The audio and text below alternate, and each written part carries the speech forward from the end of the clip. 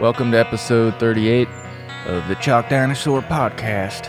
And it's been a couple months since I did a podcast, and now I'm doing one. I'm going to try and do a couple. I've been very occupied with working on the new album. So, every day that I thought, maybe I'll do a podcast today, I've always just felt like I should be working on the album instead. So pretty much any work time I had, any free time, I was working on the album. And now it's at a point where I have mixes of all the songs. They are not totally finished, but they're, close. And tomorrow and Friday, John Henderson's going to come over and record some more guitar. Going to take another crack at a couple parts. So once I have John's new guitar, I believe, that'll be everything. Everything to finish the songs, except for there's a song that Nick came up with an idea for, or it was like a song that we made based on one of Nick's ideas. And that song, there's a mix that's finished, but we were talking about the possibility of adding more to it. Specifically, he thought that vocals or some kind of like vocal effect, like TalkBox or vocoder, he felt like it needed something like that. So I still have to try to come up with something for that, which I haven't sat down and done yet. It's always kind of scary to do that because right now I don't have any ideas. But if I hook up the vocoder, or I just go into a session with the intention of writing a vocal line or making some kind of vocal effect or TalkBox or something, usually something comes to me and I can put something down, but it's always a little scary. And sometimes that causes me to avoid projects because I'm worried I'm not going to come up with anything. And so I am feeling a little bit of that with this last thing I needed to do for the album. I need to come up with, or at least try to come up with, some vocals. It should be okay though, because if I can't come up with anything that elevates the song, what we have right now I feel like is good. I feel like that would be plenty good for the album, but there's the possibility that adding this extra texture or element of like a vocoder or vocals, like layered vocals or something, it could take it to another level. And also, it's just I've been trying to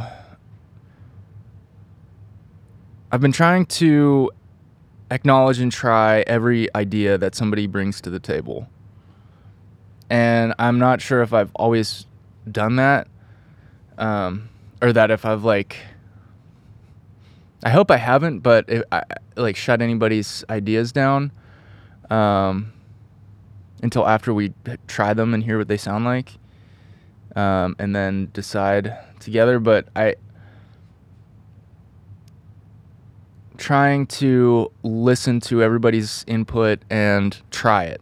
And if it turns out that whatever that was doesn't work as well as we thought it might, or something, we can make a decision based on how it sounds. But been trying to consider all of the ideas that people are providing and trying to give them all a try. So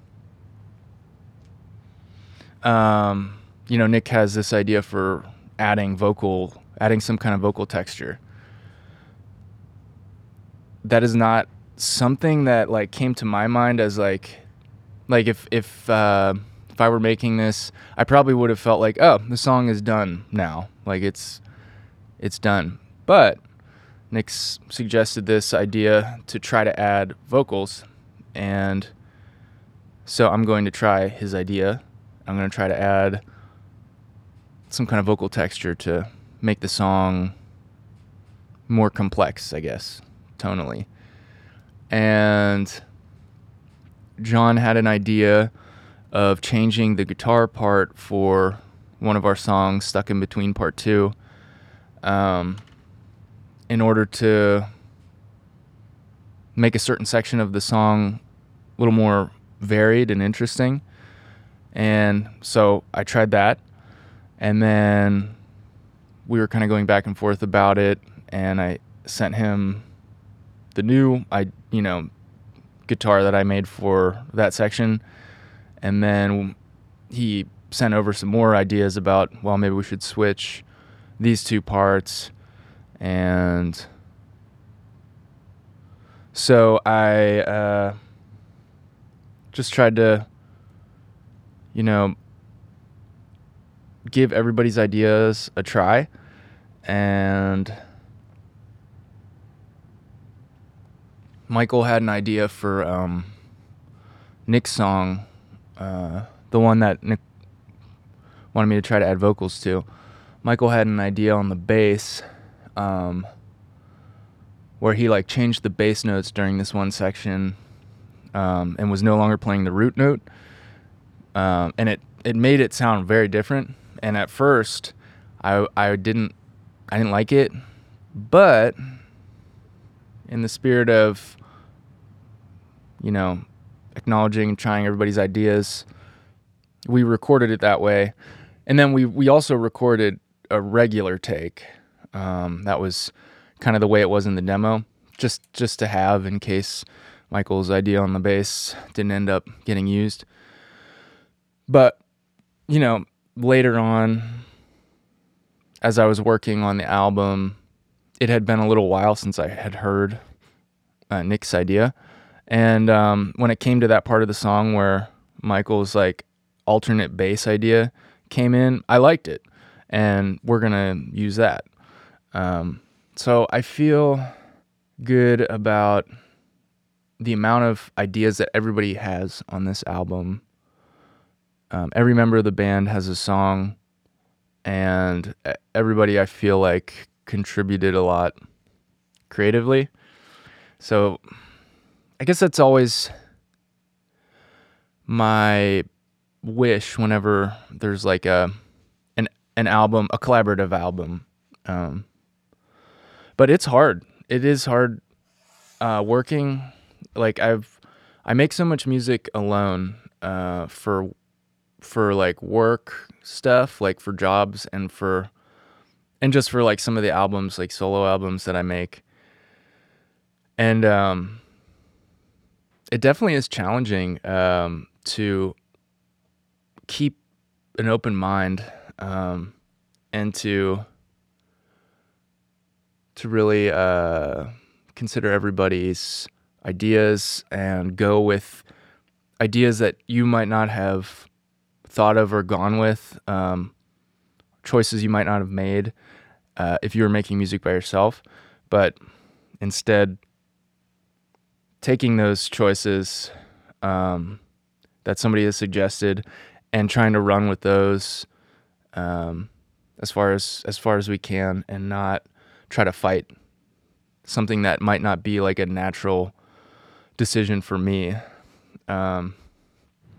Sometimes I think I'm doing a good job at this, and then I realize that I'm not.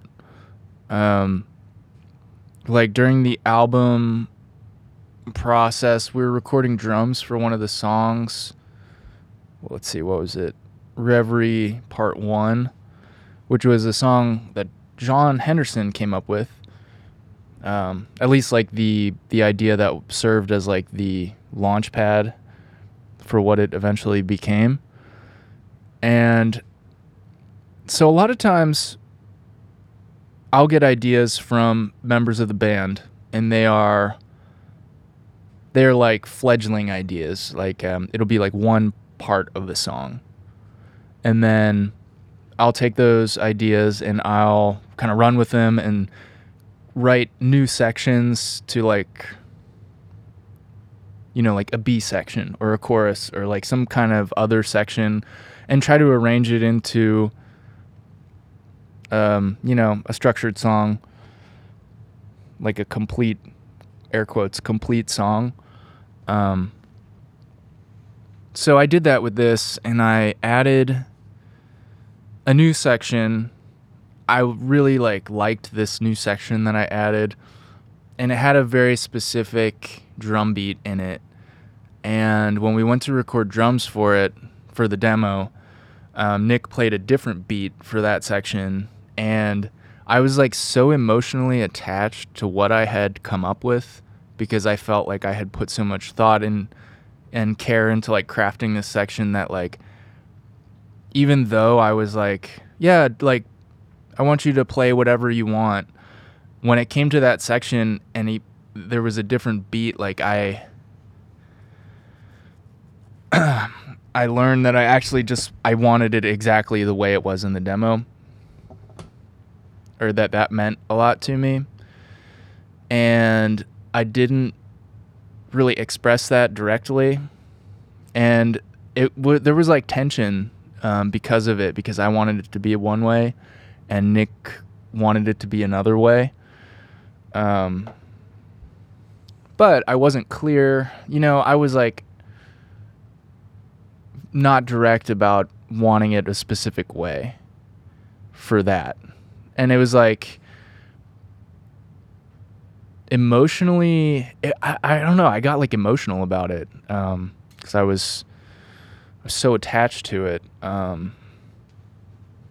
It was kind of like a weird experience for me. Like, it doesn't feel good to be that emotionally attached to something in like a creative way.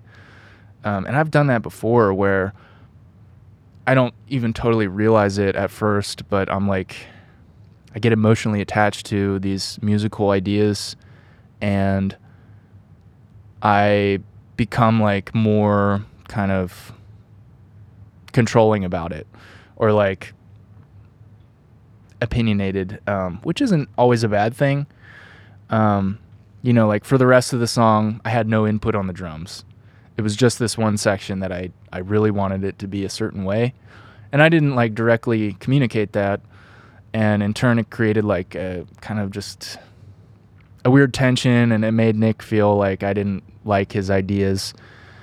And that's the last thing that I want, is for the people I'm working with to feel like I don't value their ideas.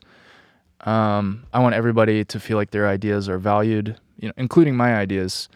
But you know, we were able to talk it out. I was able to realize my faults in this, and yeah, we worked it out. And you know, Nick was happy to play the drum beat that I composed for that section, but I should have more directly communicated that was, you know, very important to me, that it was that, instead of try to kind of like indirectly like guide him into that, or direct him into that beat.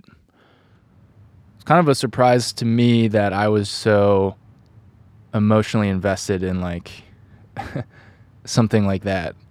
It's still surprising. Like, even though I want so badly to not be like that, sometimes I still am. And like, I remember I was mastering The Clock Reads. I was mastering some of their music, and I remember they decided not to include one of the songs I was working on. Like, there was one of them that was like probably my favorite, and they decided not to include that on the album because they felt it didn't like fit with the rest of the songs. And I was like devastated. And I remember like talking to Michael, like, why aren't you guys like including this song? This is like my favorite song. just like kind of overstepping my bounds as just the mastering engineer. Like I'm not part of the band. But I remember having like emotional attachment in that example. And also I think I was like helping mix one of their songs, and like, I think my style of mixing was like totally different than like what they normally have or go with. And so the mix I made, I felt like, I don't know, it was like something that I was proud of. And then they ended up, I think, not using it, or like going with someone else's mix that like I didn't like as much. And I remember having to like,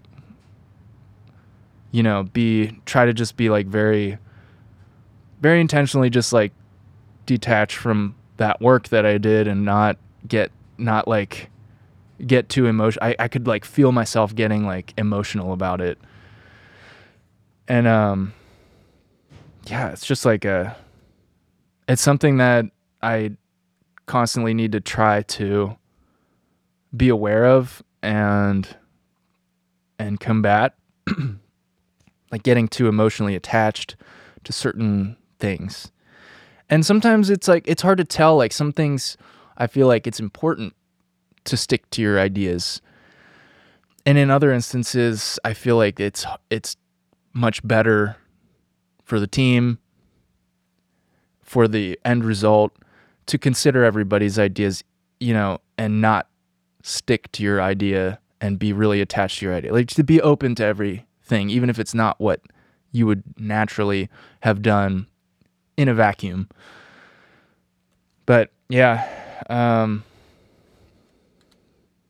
it's just one of those things where like, and for all of the time that I've been collaborating with others, there's always an element of, whatever you bring to the table, idea-wise, when you start working with other people, it's going to change. It's going to sound different. And, that is kind of the beauty of collaboration, is that it turns into something that is different than like what you would have done alone. But it's also a challenge of collaboration, because then you have these kind of mental, like psychological things that you need to let go of. And you need to not be attached to certain ideas, and accept all of the ideas and consider all of the ideas that you're getting.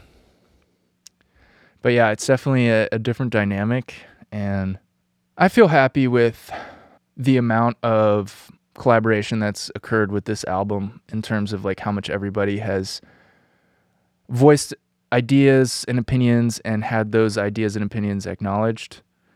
I feel pretty good about it for this album, and for Spectrum and for Sprout.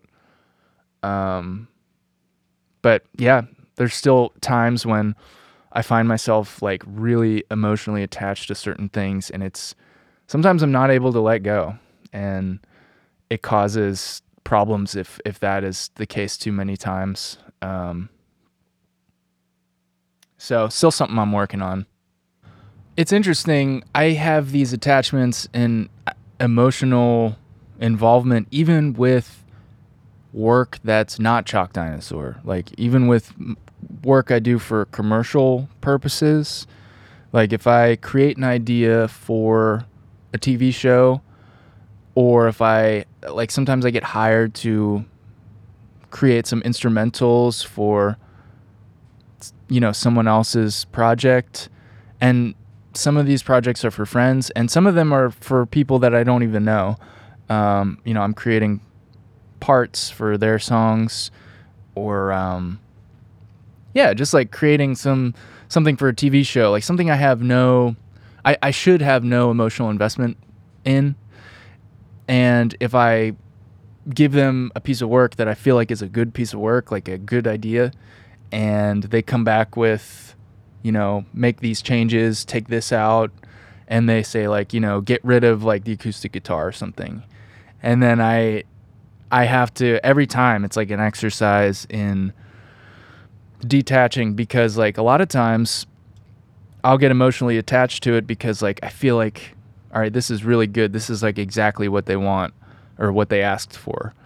And then, when they come back with revisions or changes that they want me to make, sometimes they request that I change the part that I liked the most. And that is hard sometimes, even though it's not this, I don't have anything to do with this release or with this piece of music. Like it's going to be totally like not attached to my name at all, or like very little. I'll still be like emotionally attached to it, and I can feel it. Like I don't like it. And I have to just like let go of that and be like, all right. I think I read in a book, or I forget where I read this, but it was like audio engineers and composers and stuff that are working for other people. They said this is the service industry. So your job is to serve the client and to, get whatever they want, get that to them. It's not about you and your ideas. So it's like, it's still hard. Even, I understand that, and I try to have that, I try to think about that whenever I have an emotional attachment to a piece of work I've done that a client doesn't like or they want changes on. I just have to practice detaching from it, every time that happens. And it's still difficult sometimes to, it's always whenever I feel like I did a good job and I'm proud of what I've done. Anytime there's like adjustments to be made after that, I'm like, I feel almost insulted. And I know that that's not like the right way to feel about it. And that's not like, that isn't like the mindset you should have.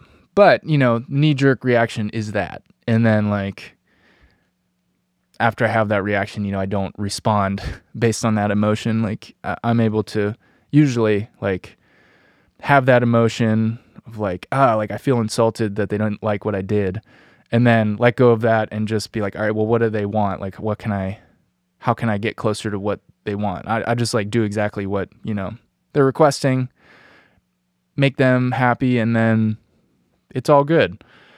I just have to kind of like reorient my mind to pleasing them instead of pleasing me creatively. But yeah, it's a challenge for sure. But anyway, it's getting close to the end of that, like the process of actually making the album in terms of the audio. Like it's getting very close. Sounding good to me. And I'm excited to get it done. And we already have album art for it. I haven't decided yet if I want to send it out to someone to master it, like a mastering specialist, or self-master it. Probably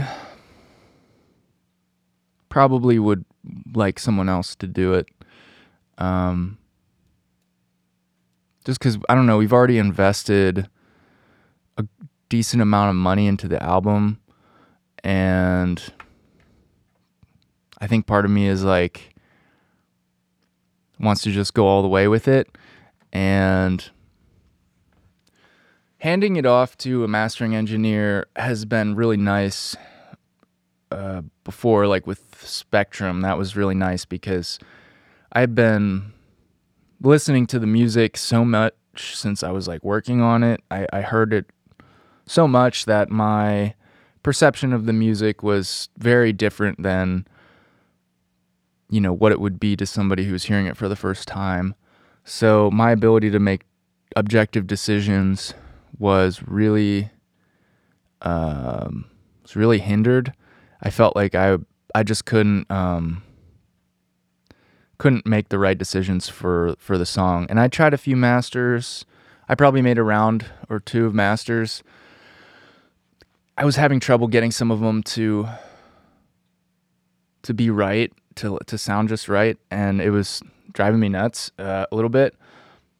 So I think I sent one out to a mastering engineer, and then I compared our masters. I liked his work, so talked to the band about maybe splitting the cost of getting it mastered and having someone do it, and that's what we ended up doing. So, yeah, 2023. We'll see. This will be an interesting year because for the first time, Chalk Dinosaur is working with other people, namely a manager. Rob Chafin is now acting as our manager,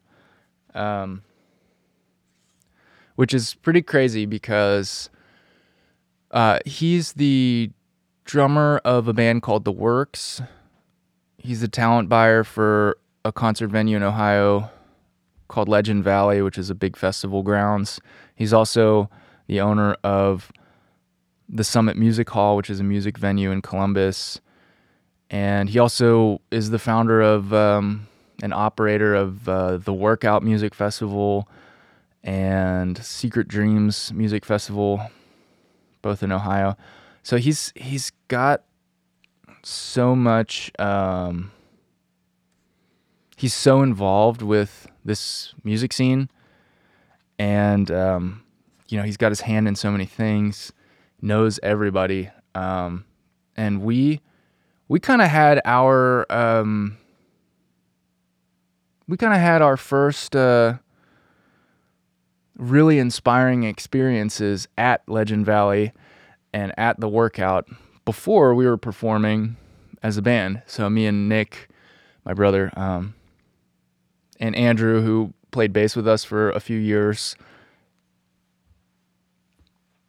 we went to the Workout for a few years, 2014 to 2016.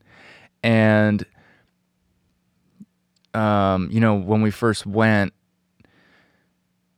we weren't performing yet. I wasn't performing. I was in like a performing hiatus for a few years where I didn't perform. And,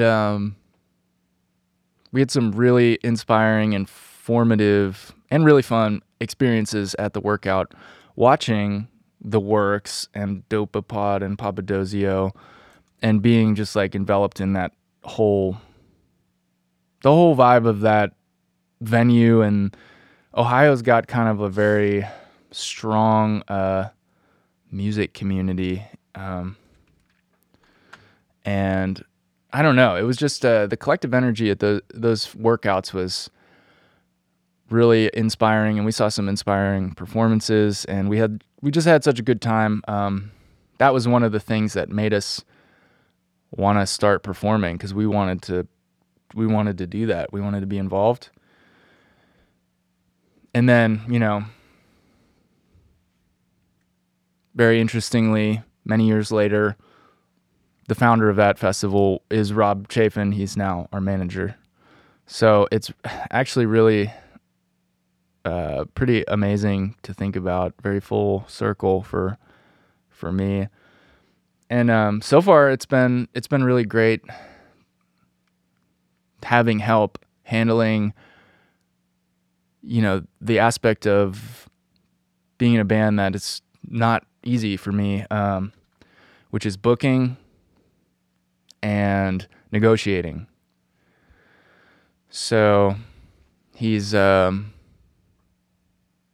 handling all booking.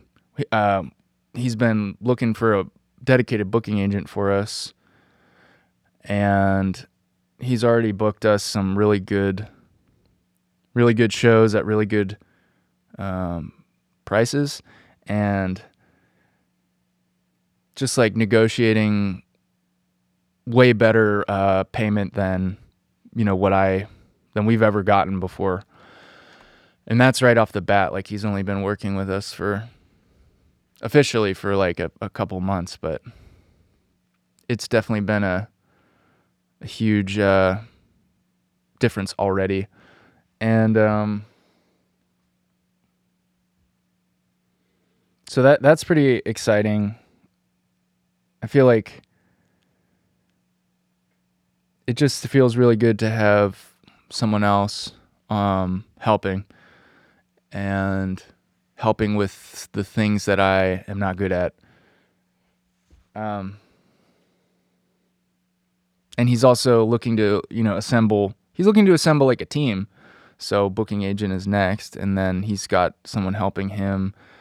They're going to help run social media and like keep things, keep everybody updated and aware of what's going on, because I'm not always the best at posting updates about shows and like making repeated posts about shows so that everybody, knows about it and stuff. And they're going to be helping with promotion for the shows that we get. So just all this stuff that like having any help at all with that is going to be really nice. So the plan for 2023 is, and moving forward is, we're going to be touring, hopefully, or like start to tour a little bit as a duo, me and Nick, just because of our schedule flexibility right now, we're able to do that. And then whatever shows Michael and John can play, we can do those as a full band. So it's still going to be like two different bands, with the duo being the traveling band and the full band being kind of probably playing at a much lower frequency, but like, events closer to home that everybody's available for. So it'll be more of, I guess, like, it'll probably be more or less the same as what it is now, but me and Nick are going to be playing more shows in between our, full band shows. So we're kind of in like a period of dormancy right now until our April show, April 15th, Saturday at the Thunderbird, until that show. And then after that, it's going to be a lot more playing. So we have until then to make sure that the album's done, that our duo set is in good shape, try to write new music for the duo set, finish the full band album, make sure that set is in good shape. And then when the playing begins, we'll probably be using the repertoire that we prepare in this next, in these next 3 months, we'll be using the repertoire we prepare, and then, using that for this upcoming like spring and summer and fall. Let's see. Yeah, so the next 3 months is just working on the album. I have another album that I'm working on, a little EP, 3 songs, all vocally oriented, kind of no relevance to our live performance at all, but just products of my songwriting that I, want to release, just a little collection. And then I'm going to continue releasing singles for Punch Funk Love, which is that Baby Blue Tigerhead album. Probably gonna, I don't know, let's see. I don't know how many, but I feel like I'm probably gonna cut it off whenever we start performing, and I'm not gonna have as much time to keep releasing singles. So it'll probably end up being like 12 to 14 songs, and then I'll release the whole thing as an LP in 2023 at some point. And what I would like to do in the next 3 months is put together an EP or an album of new music featuring like our duo sound, like me and Nick, since that's what we're going to be traveling with. So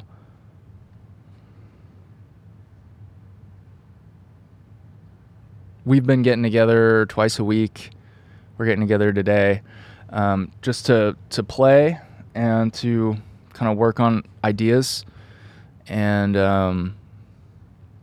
just trying to get in the groove as a duo. And it's been nice.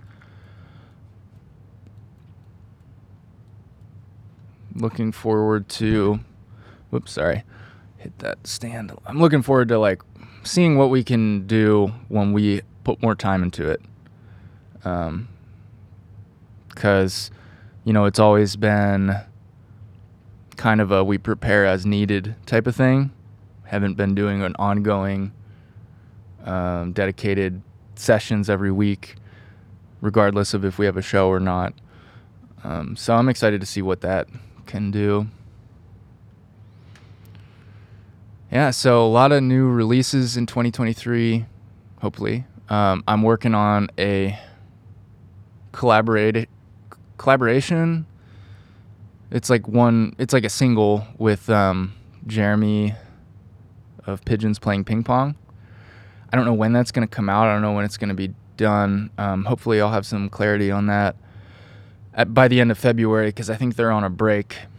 And he said that he wanted to make some changes, wanted to redo some stuff, and that he would have time in February. And also, I don't know, some of the other members might also add some things, but I'm not sure who's interested in being involved. But regardless, that track will be cool. Be really cool to have a piece of music with, some of these other artists that are just, people that we watched from afar and who have, provided experiences that have inspired us. So, got the track with Jeremy, and then I got Luke Miller hired me to make a remix of one of the songs on his. He started a new. Okay, Luke Miller. He's one of the members of Lotus. He's the guitarist, keyboard player, composer, and he started a side project with a vocalist, and the side project's called Sugar Nova. It's new, and he hired me to make a remix for one of the songs on one of the new songs that he was releasing. So I did. I like it a lot, and I'm excited to that getting released. I don't know when, but hopefully this year, 2023. I mean, I would. It seems like it would be this year, some point. It seems like it would be too long if it was after. But and one of the songs that I'm going to release on my little vocal-based EP that I'm coming out with, my 3 like vocally oriented songs. One of them, I'm getting one of my like songwriting idols to sing on it with me. Phil Dickey of Someone Still Loves You, Boris Yeltsin. He's gonna sing on it with me, which is amazing. We've kind of developed like a working relationship over the past few years. I've done some guitar work for him and some of his projects, and he's like helped me with trying to get me into some commercial songwriting that he's involved with, and he's hired me to do a couple like sound design things for him and his work. But like back in 2009, we opened for them, and that was like a humongous deal for me because I was a huge fan of that band, and still am. So it's really cool that all these years later, I'm like in touch with him, and we work together, and he's gonna be on a Chalk Dinosaur song. That just like is super cool to me. I'm really happy about that.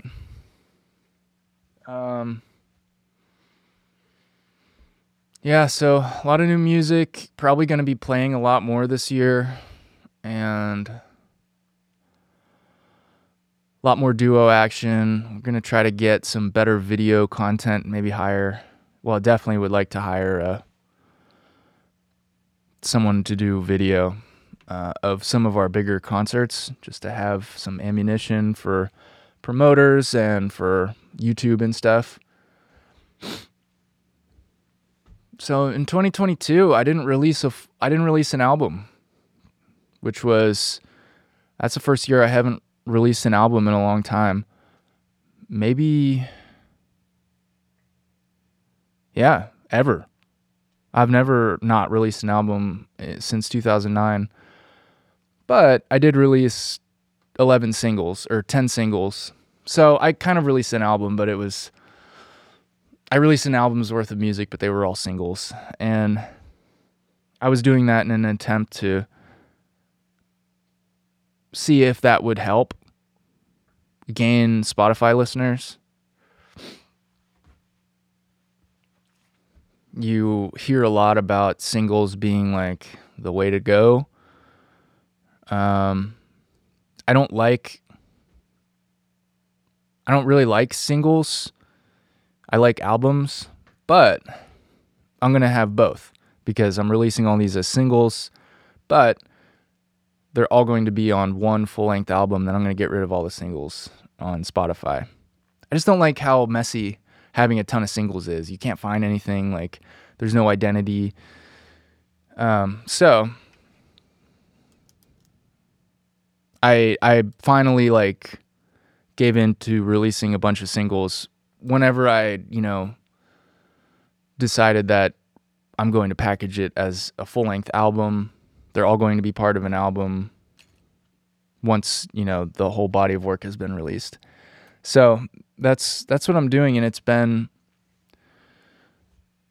was kind of interesting. Like, I started out in March of last year, 2022. I had about 2,000 monthly listeners, maybe 2,500. I released the first single, Twin Lakes, and my monthly listeners jumped up to 4,000. And then for the next, 7 singles I released, my monthly listeners stayed about the same. They didn't really go up. So I was pretty discouraged with releasing singles because it had a big effect after the first one I released in a long time, and then it seemed like it wasn't working. Like, my monthly listeners was decreasing even. But then after about 6 or 7 singles, Spotify started putting the singles onto Release Radar. It started, the Spotify algorithmic playlist started to boost my monthly listeners by, it just started feeding the singles to more people. So I started to get some help from Spotify algorithm after about 6 or 7 singles. Numbers started to go up and spike a little bit with each release, and it's been spiking more and more with each new single. So it's pretty exciting. The monthly listeners went up a lot in the past 3 months. So we're looking at 2,500 followers at the start of this experiment, and currently about 10,000. It went as high as 13,000 after my last single, but then it shrank back down. So that's 5 times, it's 500% increase this year, which is huge. That's the biggest out of any year by far. I guess the thing is, these numbers, these monthly listener numbers, they're not totally, a great metric, because monthly listeners does not equal fans.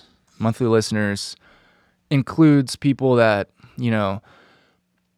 Spotify algorithmic playlists, like Release Radar or Daily Mix, your music is on there and they hear it, but they're not choosing to listen to it. They're not seeking your music out. And hopefully some of them do.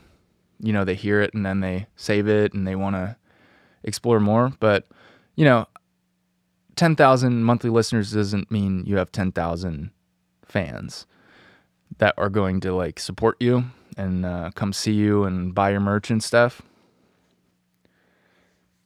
So I try not to get too caught up with like the increase in numbers, and like I don't want to get too happy about that because I feel like it's kind of inflated. And I just know this because with my lo-fi project, Pelican Watch, I remember I got on a couple playlists. I was like really hard trying to get on playlists with Pelican Watch. And I got onto a couple and my monthly listeners went up, like started going up really fast. And I was like, wow, it's working. Like, I might be able to actually do this. Do this as in like get enough monthly listeners to, you know, pay my bills through Spotify. But as soon as the songs got off the playlists that they were on, my monthly listeners went down back to like 100. But it was like up at like 3,000 really quick. And I was like, wow, this is working really well. As soon as, you know, my songs were removed or rotated out of these playlists, it was all the way back to like 100, 200. I don't know where it's at now. I mean, it's still a satisfying project for me. I really like that music. But like everything else that I've tried, it's way harder than it looks. Like I was looking at all these, I was just like observing the lo-fi scene from the outside, seeing all of these Spotify lo-fi artists with not that big of a discography, with millions of monthly listeners, more than enough to support somebody, to pay rent and all your bills, to like make a living wage. So I was very enticed by that because I felt like, well, I feel like I could make this style of music. So I created Pelican Watch to try to niche down and make a very specific type of music. And because I really felt like I could be successful in that genre or in that scene. And so I released 3 EPs, Pelican Watch EPs. I really like all of them. I feel like there's a very strong theme to the music. It's lo-fi, but it's like coastal inspired. All the artwork is watercolor by the same artist who is my mom. There's a very strong theme to everything, which is like something that I feel like Chalk Dinosaur lacks. Is like a consistent theme and like identity. Chalk Dinosaur is kind of the opposite. Like it's unique in how diverse it is. But with Pelican Watch, I wanted to have a very narrow, well-defined style and aesthetic, and just wanted to be a very specific thing so that if somebody listens to Pelican Watch, they know exactly what they're going to get. And it's consistently that vibe. Kind of like Khruangbin or Tycho. They're both like that, where I could pick any song from them and I know what it would be like. It's like a very reliable style or vibe. And they don't stray outside of that. It's all like that specific color. And so that's what I wanted to do with Pelican Watch. But ended up being way harder than I anticipated to get listeners. And I tried pretty hard for a while. Got it on a bunch of lo-fi playlists. I like reached out to a bunch of people, and it's really hard to get people to listen from zero, you know? So I eventually like stopped. I got like invested in working on the Chalk Dinosaur albums and singles and like doing that stuff. So I eventually I've been inactive with it for a little bit. But yeah, man, it's hard. And I feel like the same thing happened to me with Troxonics, with the sample company. I saw all these independent sample companies on Instagram because Instagram was targeting me as a music producer, selling me a bunch of sample packs. So I started like observing like these sound designers, music producers who sell sound packs to other producers. And it seemed like something I could do. It seemed like a product I could make. And it seemed like something I could do a good job with. So I started making audio products, and I felt like they were very good products, but then I kind of ran into the same thing where it's like I can make the products, but I can't sell them. Or like I can't, I'm unable to get the audience that is necessary, which is like, I guess that's the hardest part probably. Like making the product is the easy part. What else? I mean, even with this podcast, like I'm pretty sure I started it with the same type of like hopeful ambitions of, there's a lot of podcasters out there. That is their main gig. And that's what pays their bills, which is crazy to think that you could do that. But, that's not why I started the podcast, but it was something that I thought about, like, well, maybe this will be popular. And just like with everything, that I've described, it's very hard to get a foothold in any of these things. I think once you have a foothold, then it'll start to grow organically, as long as you keep producing new stuff for people to consume. But yeah, it's tough for sure. So, I mean, for the past few months, I've just been putting all my eggs into Chalk Dinosaur basket and kind of just putting all these other projects on the back burner for right now. But I definitely, it's important to me to keep the podcast going, and I am terrible with consistency with it, but I want to keep it going because as Chalk Dinosaur grows and progresses and more people start listening to it, I want them to have another layer, like another level of depth that they could go to if they really like it and they want to hear more about it, more about the project. So I'm gonna keep doing it. It's pretty, I enjoy doing it, but, I'm just terrible at staying consistent. Consistency of schedule is very difficult for me. I've been without structure, without any like imposed structure for so long. Time management and just like, yeah, I guess time management, sleep schedule, just like creating structure in my life is always something that I'm like trying to do and not always doing a great job at. But I think like trying to do all these different things like podcasts, sample company, lo-fi releases. Oh yeah, I also started another one with my cousin, Ancient Frequencies, meditative music, because like we already were doing that kind of stuff. Like with the Peace album, the Chalk Dinosaur Peace album, and we'd done some other music too together that hasn't been released or had not been released. And then I started like investigating a little bit. Like I saw these meditation music artists on Spotify and YouTube that had millions of monthly listeners, and it was literally just like it was like a piano playing one note over and over again, or like just like a tone.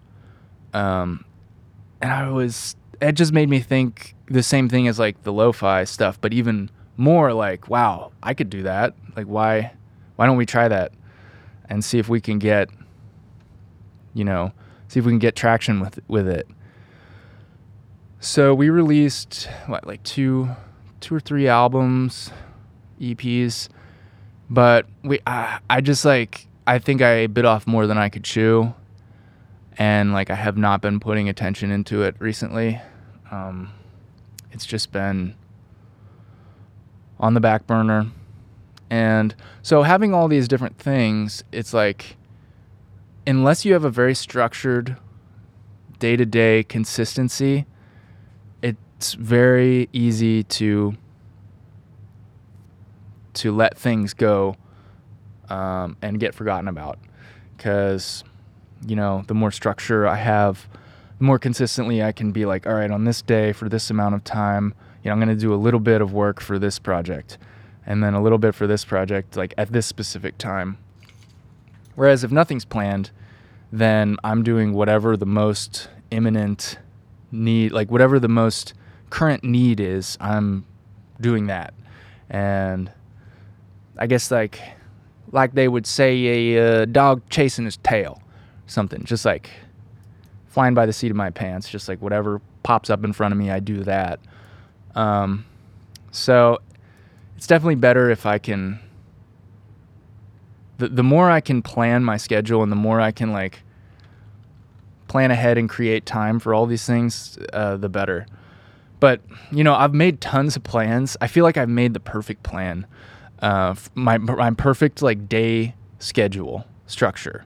I feel like I made the perfect one, or like the best one that I've come up with since I've been caring about like structuring my time.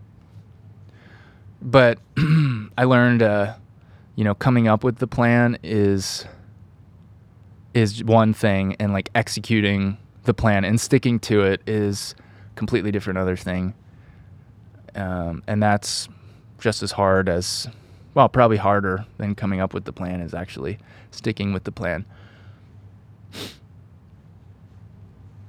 So, yeah, you know what?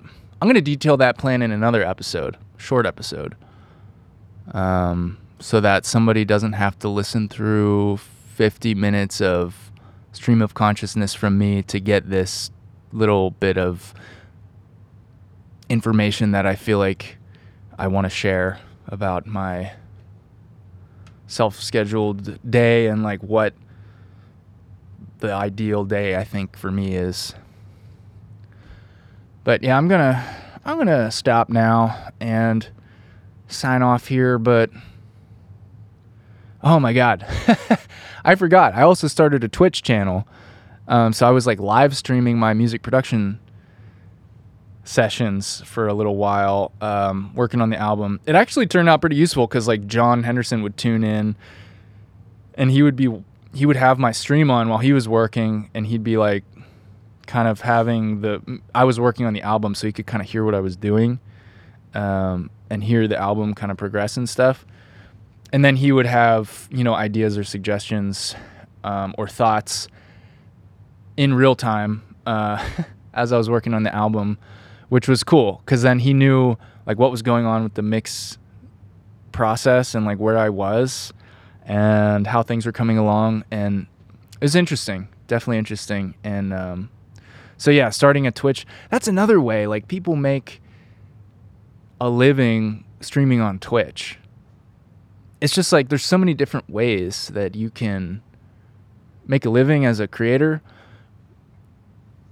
So many different ways, but any of the ways I feel like require dedication in order to be successful. You know, somebody who is like a full-time podcaster, they're probably successful and their focus is very oriented around their podcast. Or if there's a YouTube creator who has a large following that's how they make their money, they're probably very dedicated to their YouTube channel in the same way that I'm very dedicated to Chalk Dinosaur. So I'm kind of like learning that, you know, any of these ventures, to be successful, I think it requires a greater degree of dedication than what I've been able to provide. And it kind of just leads me back to like, well, maybe I should just like put all my energy into the venture that I've made the most progress with, which is Chalk Dinosaur. And also like the music library work that I do. It's like those two things are my bread and butter, and I'm trying to add all these other things. I mean, I was trying to add all these other things, I think, because there was a period of time I wasn't getting an income from my normal source. It just like stopped, and it's still like I'm still not getting it. But, thankfully, like the royalties I've been getting from all the work I've done in the past have been like increasing. So it's been making up for the decrease in like upfront paid work I'm getting. But anyway, I think I was freaking out that I need to find another way to make money that's not reliant on this company giving me work, because I wasn't getting any. So I started all these different things, like trying to look for what could I possibly do? Like, what are the ways I could realistically like support myself? And then like a couple random jobs came up. Like I made sample packs for an app, like a music production app. I've actually made 3. Oh, that reminds me, I have to send an invoice today. I did a bunch of mixing work for John Henderson's new album. His artist project is called Skyridge, and I've been helping mix that project over the past year. He's had a ton of ideas that he's sent me to work on, and so if you're interested in hearing the kind of music that John Henderson makes, check out Skyridge. Been doing some production work for other bands as well, Stone Throwers. Yeah, just like a lot of random jobs, but thankfully, the royalties have been increasing to a point where like I'm not freaking out totally about not having my normal regular source of income. Still able to like pay the bills and stuff. So I have a little bit of, time to figure something out. Wow. I always say I'm gonna stop the podcast, and then I talk for another like 15 minutes. I really am gonna stop now. Hope y'all have a good week or weekend or whenever you listen to this, and have a good 2023.